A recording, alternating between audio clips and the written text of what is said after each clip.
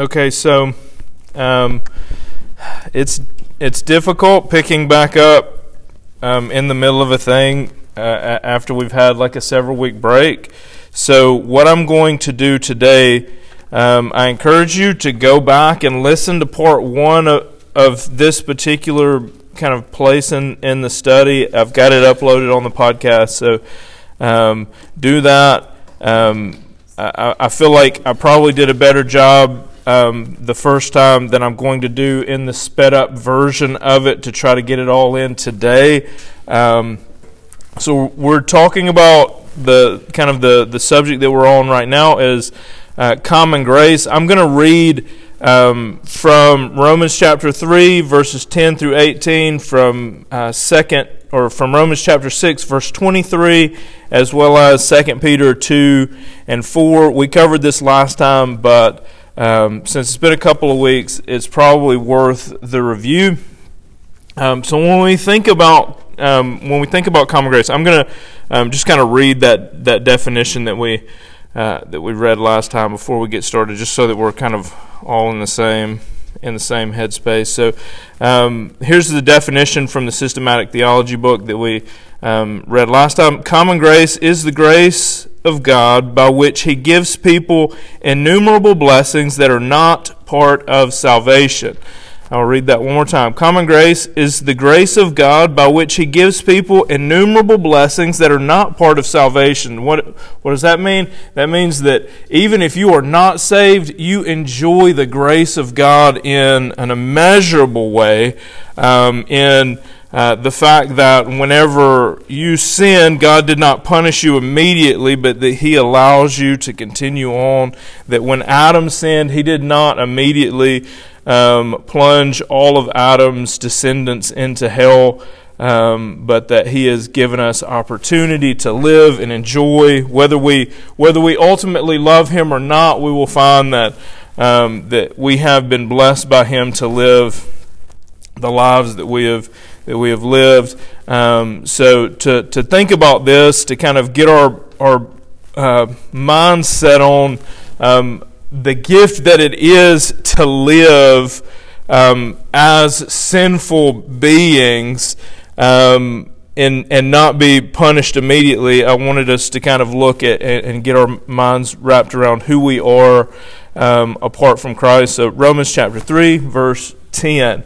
As it is written, no one is righteous, no, not one. No one understands, no one seeks for God. All have turned aside. Together they have become worthless. No one does good, not even one. Their throat is an open grave. They use their tongues to deceive. The venom of asps is under their lips. Their mouth is full of curses and bitterness. Their feet are swift to shed blood. In their paths are ruin and misery. In the way of peace they have not known. There is no fear of God before their eyes. And this is speaking to us, right? This is speaking to the state of humanity apart from the grace of God working in us to make us something new. So let's look over at Romans 6, verse 23, where we read here, for the wages of sin is death, right? So when we sin, when we look like that picture that we see in Romans chapter 3, verses 10 through 18 there, what we are owed from God, the wages that we are owed for the sin that we commit is death. Verse 23, for the wages of sin is death, but the free gift of God is eternal life in Christ Jesus our Lord. And as we kind of, and I'm in some regards looking forward to some of the, looking forward in time to some of the studies that we're going to be approaching in the coming weeks. And the selection of this next verse, 2 Peter verse 2, or 2 Peter, chapter 2, verse 4, the selection of this is for us so that we understand that God is still good and just and holy and righteous, and in debt to none of His creation. And we can see this in Scripture when we look at God's response to the angels having sinned. So verse 2 of verse 4 of chapter 2 of 2 Peter. For if God did not spare the angels when they sinned, but cast them into hell and committed them to chains of gloomy darkness to be kept until the judgment. Right? So God, when the angels fell, He did not spare them. When we think about grace, and this is hopefully when we consider the response to the fall of the angels and God's response in punishing them, immediately casting them into hell, and we consider the fact that whenever humanity fell in Adam, that God didn't wipe humanity out, but that He has allowed us to live, and as we live from birth, being born in the nature of our father Adam, He allows us to live. And what do we do with the grace of this life given us? What do? We sin. Like we use the breath that He's placed within our lungs to blaspheme Him. We've used the life that He's given us to chase after a world of other things other than Him. And yet He allows us to live. He allows us to enjoy the fact of living. And not only this, but He doesn't withhold from us the goodness of the creation that He has placed us within. If we can see some evidences of this, and we looked at this a little bit last time, Matthew chapter 5. If you'll turn with me to Matthew chapter 5, verse 44, we'll start there.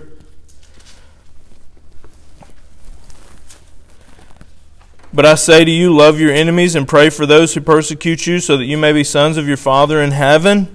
For He makes His sun to rise on the evil and on the good, and He sends rain on the just and on the unjust. And we spoke about this last time.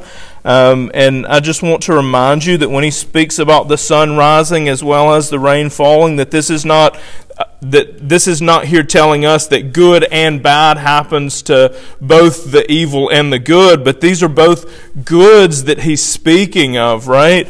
That good comes to both the righteous and the evil.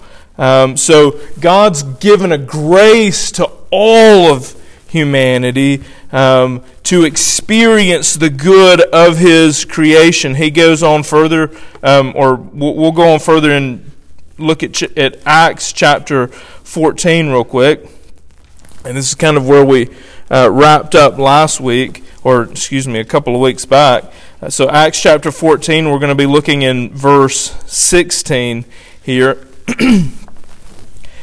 In past generations He allowed all the nations to walk in their own ways, yet He did not leave Himself without a witness, for He did good by giving you rains from heaven and fruitful seasons, and satisfying your hearts with food and gladness. So here again we see this idea of common grace playing out. One, I want us to see here that He has done this to witness and to testify to Himself, to His goodness, by doing this good to us. So as we consider this, and as we consider why God would immediately punish the angels when they had fallen, and why He would deal with us differently, what I want us to consider in this is, what is God trying to do, right? What is it that God is trying to do here? And God is working to make Himself known to all creation, right? We see glimpses of this in Scripture. So like the powers and majesties marvel at the work that He's doing in us in grace, right? Like the heavenly realm looks on the work that God is doing in humanity, and they marvel at what He's done in the cross. Right? And from their perspective, as created beings, they can see how the fallen among them were treated, and then they can see the grace of God being poured out on us, and they have a perspective from that. And then we on this side can look and see how the fallen angels were treated And God in both cases being righteous and good and loving and kind and merciful. In both cases, right? But what God's giving us in this is He's giving us a clearer picture of who He is, what He's doing, right? And us on this side looking, we can know for certain that the grace that God gives to us is in no way owed to us, partly because we can look at the example of the angels who fell. And we can see the angels who had fallen being punished, being cast into hell, and God being good, righteous, holy, merciful in that act. And then we can reflect and say, why does He treat us differently than that? Right? Because we can say, I'm owed the same type of thing, and yet God has given us something else. God has allowed us to continue on in this way, not being cast into punishment immediately, but enjoying the common grace that He shows to all humans. Right? And in that, working so that we can know Him and see Him more clearly, so that His glory, so that His perfect attributes in all regards, ultimately when He works this thing to completion, we will see and know Him in ways that we never could had He approached it differently. We will have a clearer, more perfect view of Him because of the way that He approached working out in His creation, His perfect will, than we could have ever seen had He done it in some other way where He just made all of us like perfect robots that never went out of line, right? So I want us to kind of continue on there. Let's look at Psalm 145. If you'll turn with me here. This is another place where we see kind of in the natural realm of existence, God showing us grace. So Psalm 145, we're going to look first at verse 9, and then we'll jump down to verse 15 and 16. So 9, the Lord is good to all, and His mercy is over all that He has made. That's verse 9. Now, down in verse 15, the eyes of all look to You, and You give them their food in due season. You open Your hand to satisfy the desire of every living thing. We spoke about this reality that oftentimes, and we spoke about this the last time that we were kind of on this.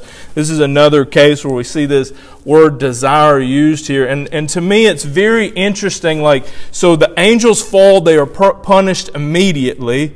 We fell in Adam, right? Like in the work of Adam, we were all counted sinners. Like this is scripture that's not new to us. We've covered this concept before. In Adam, all men fail. So God rightly said then, all are sinners.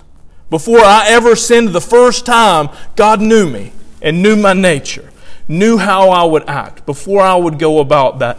And yet,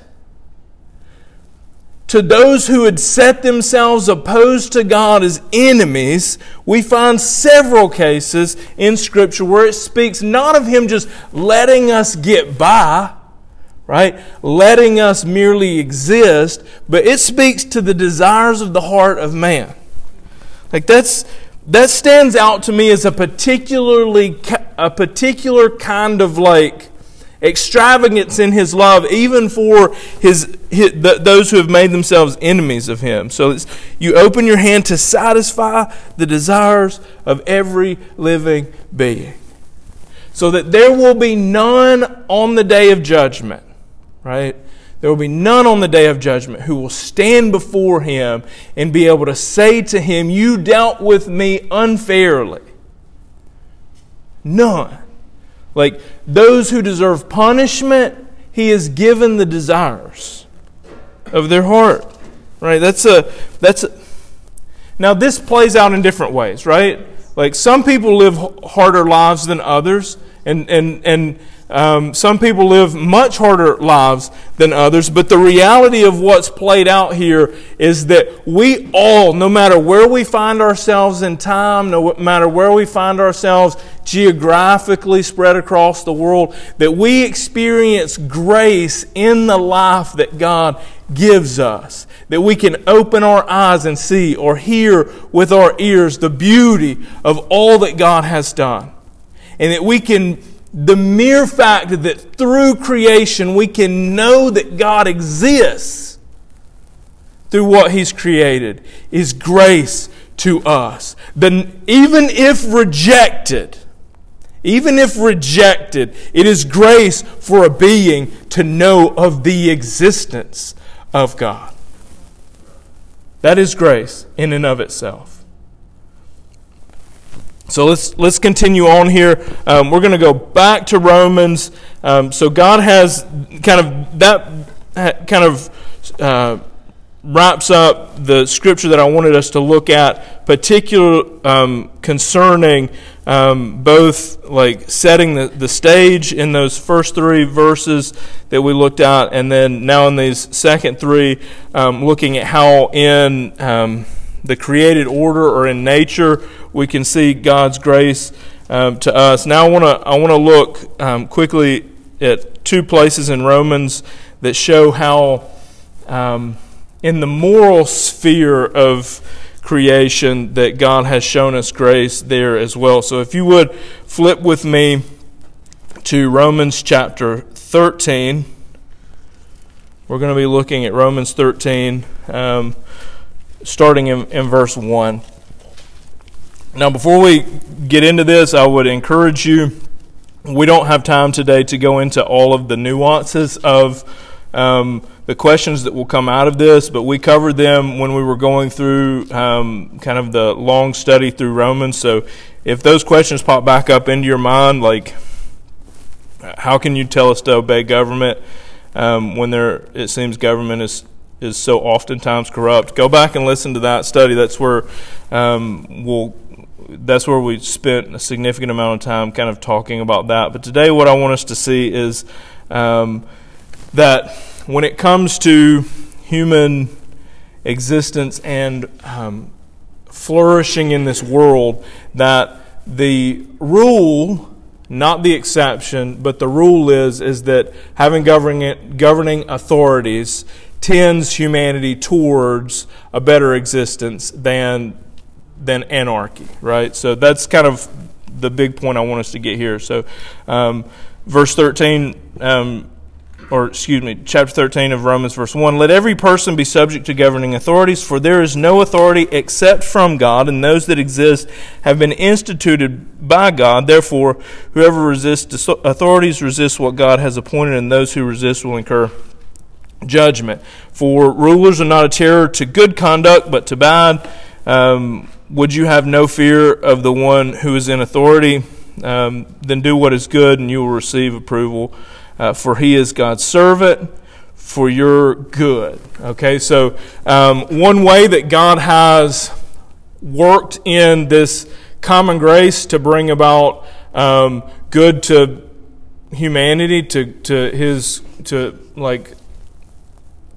civilization as a whole, is to establish governments and authorities which keep in check evil. So government, the purpose and place of government is to keep evil in check, and by and large it serves that purpose, flawed clearly, right? Clearly flawed. Like, we can all point to places where this is flawed, but this is pointing us ultimately to the good that is God's authority and God's reign and rule, right? So anything that we look at on earth that is in some way like points us towards heavenly realities, we would be able to look at those things and poke holes in it. There are going to be flaws because men are involved. But on the whole, it would seem that it is good to have governing authorities in place. This is one way that God keeps us in check from a moral standpoint. Let's flip now. Another way that God keeps us in check from a moral standpoint is our conscience. We can see this in Romans chapter 2. If we look at verse 14. So Romans chapter 2, verse 14. For when the Gentiles who do not have the law by nature do what the law requires, they are a law to themselves, even though they do not have the law. They show that the work of the law is written on their hearts, while their conscience also bears witness, and their conflicting thoughts accuse or even excuse them. So what we see here is that God has given us, this is part of this common grace that we're talking about here, consciences. He has written His law on the heart of men such that even though oftentimes we rebel, there is a knowledge that tends towards that understanding of what is right and wrong. Right? And in doing this, this is another way in which God keeps us in check. We could be much worse than we are when it comes to our sin, right? God has placed governing authorities on one end, our own conscience on the other end of this to keep us in line, because what we find is that when God removes the burden of conscience from cultures and civilizations, which we can see in Scripture that He does. Romans starts off by saying that He's given them up, and they go on and do what? Become inventors of new sins, right? Like God, this like cultural consciousness, like the joining together of all of our minds to decide on what is right. God can and often does in history draw back from us. And when he does this, what we oftentimes find is moral decline. So, like, we could be worse than we are.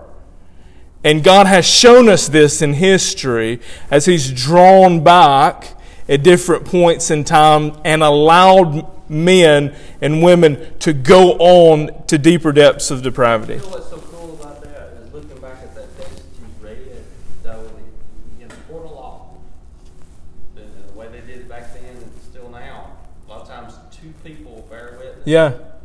And it's already in ourselves that God put in our heart and our conscience. Yes. I thought, wow. Yes. Yes, that bears, like, and this is like, we oftentimes look and we look at the world and like, we can look and see like, there are times where it's just like, man, things have gone off the rails, right?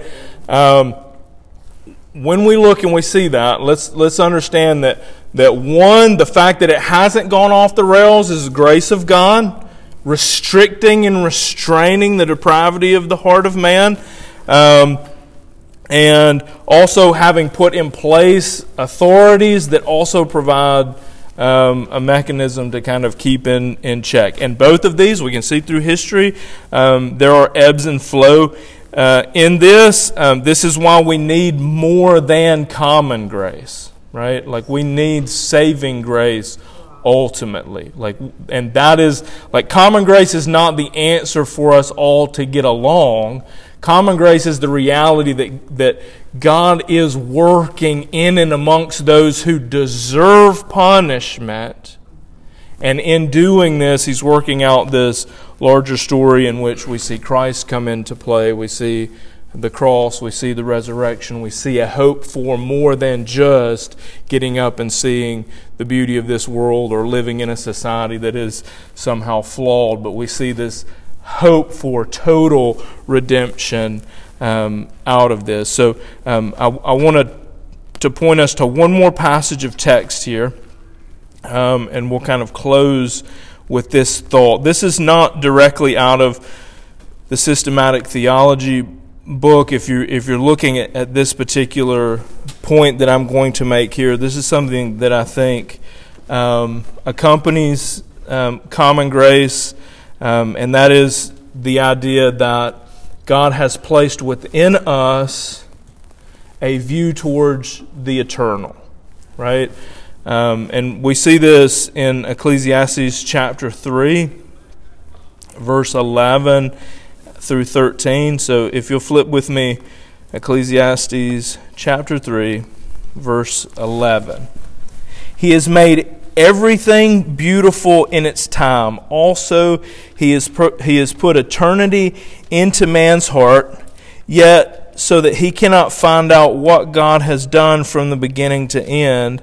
I perceive that there is nothing better for them than to be joyful and to do good as long as they live, also that everyone should eat and drink and take pleasure in all his toil. This is God's gift to man. So this is kind of a double-edged sword in regards to a gift, because if you study through the book of Ecclesiastes, you will see that when it comes to the toil of man under the sun, the preacher here will say vanity of vanities. So if there's nothing beyond the sun, then ultimately this life of toil would all be in vain. But God has placed within man's heart this view for eternity, right?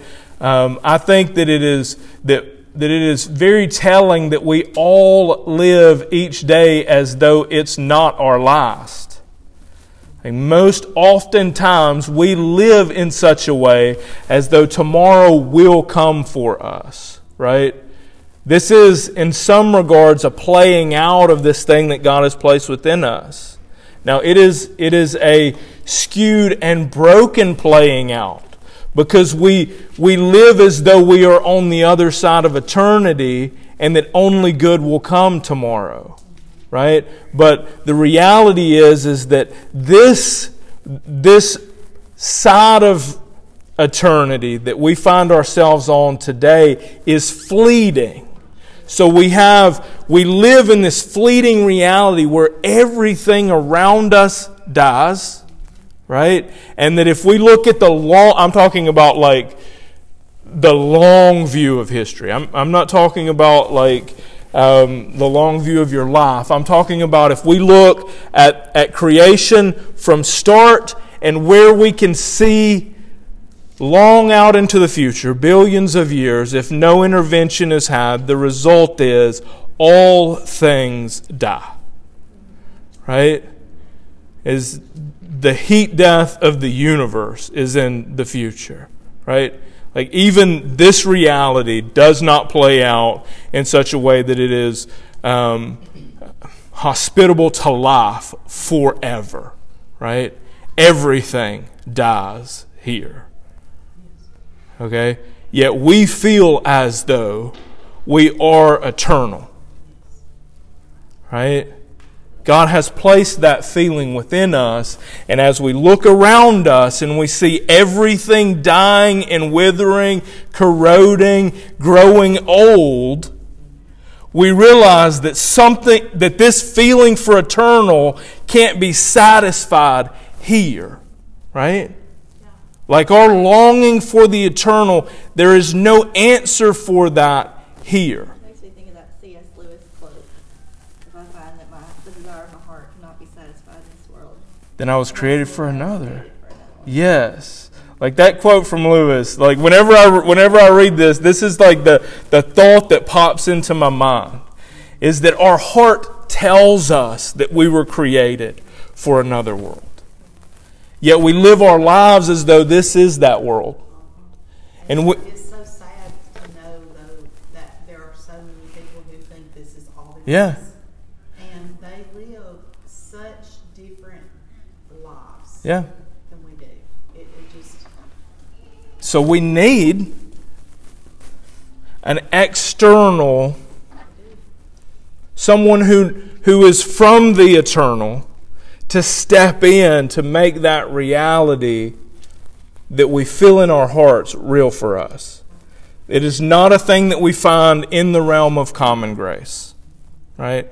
It is something that requires a stepping outside of, I think, what we know and see here. So we'll close with that, and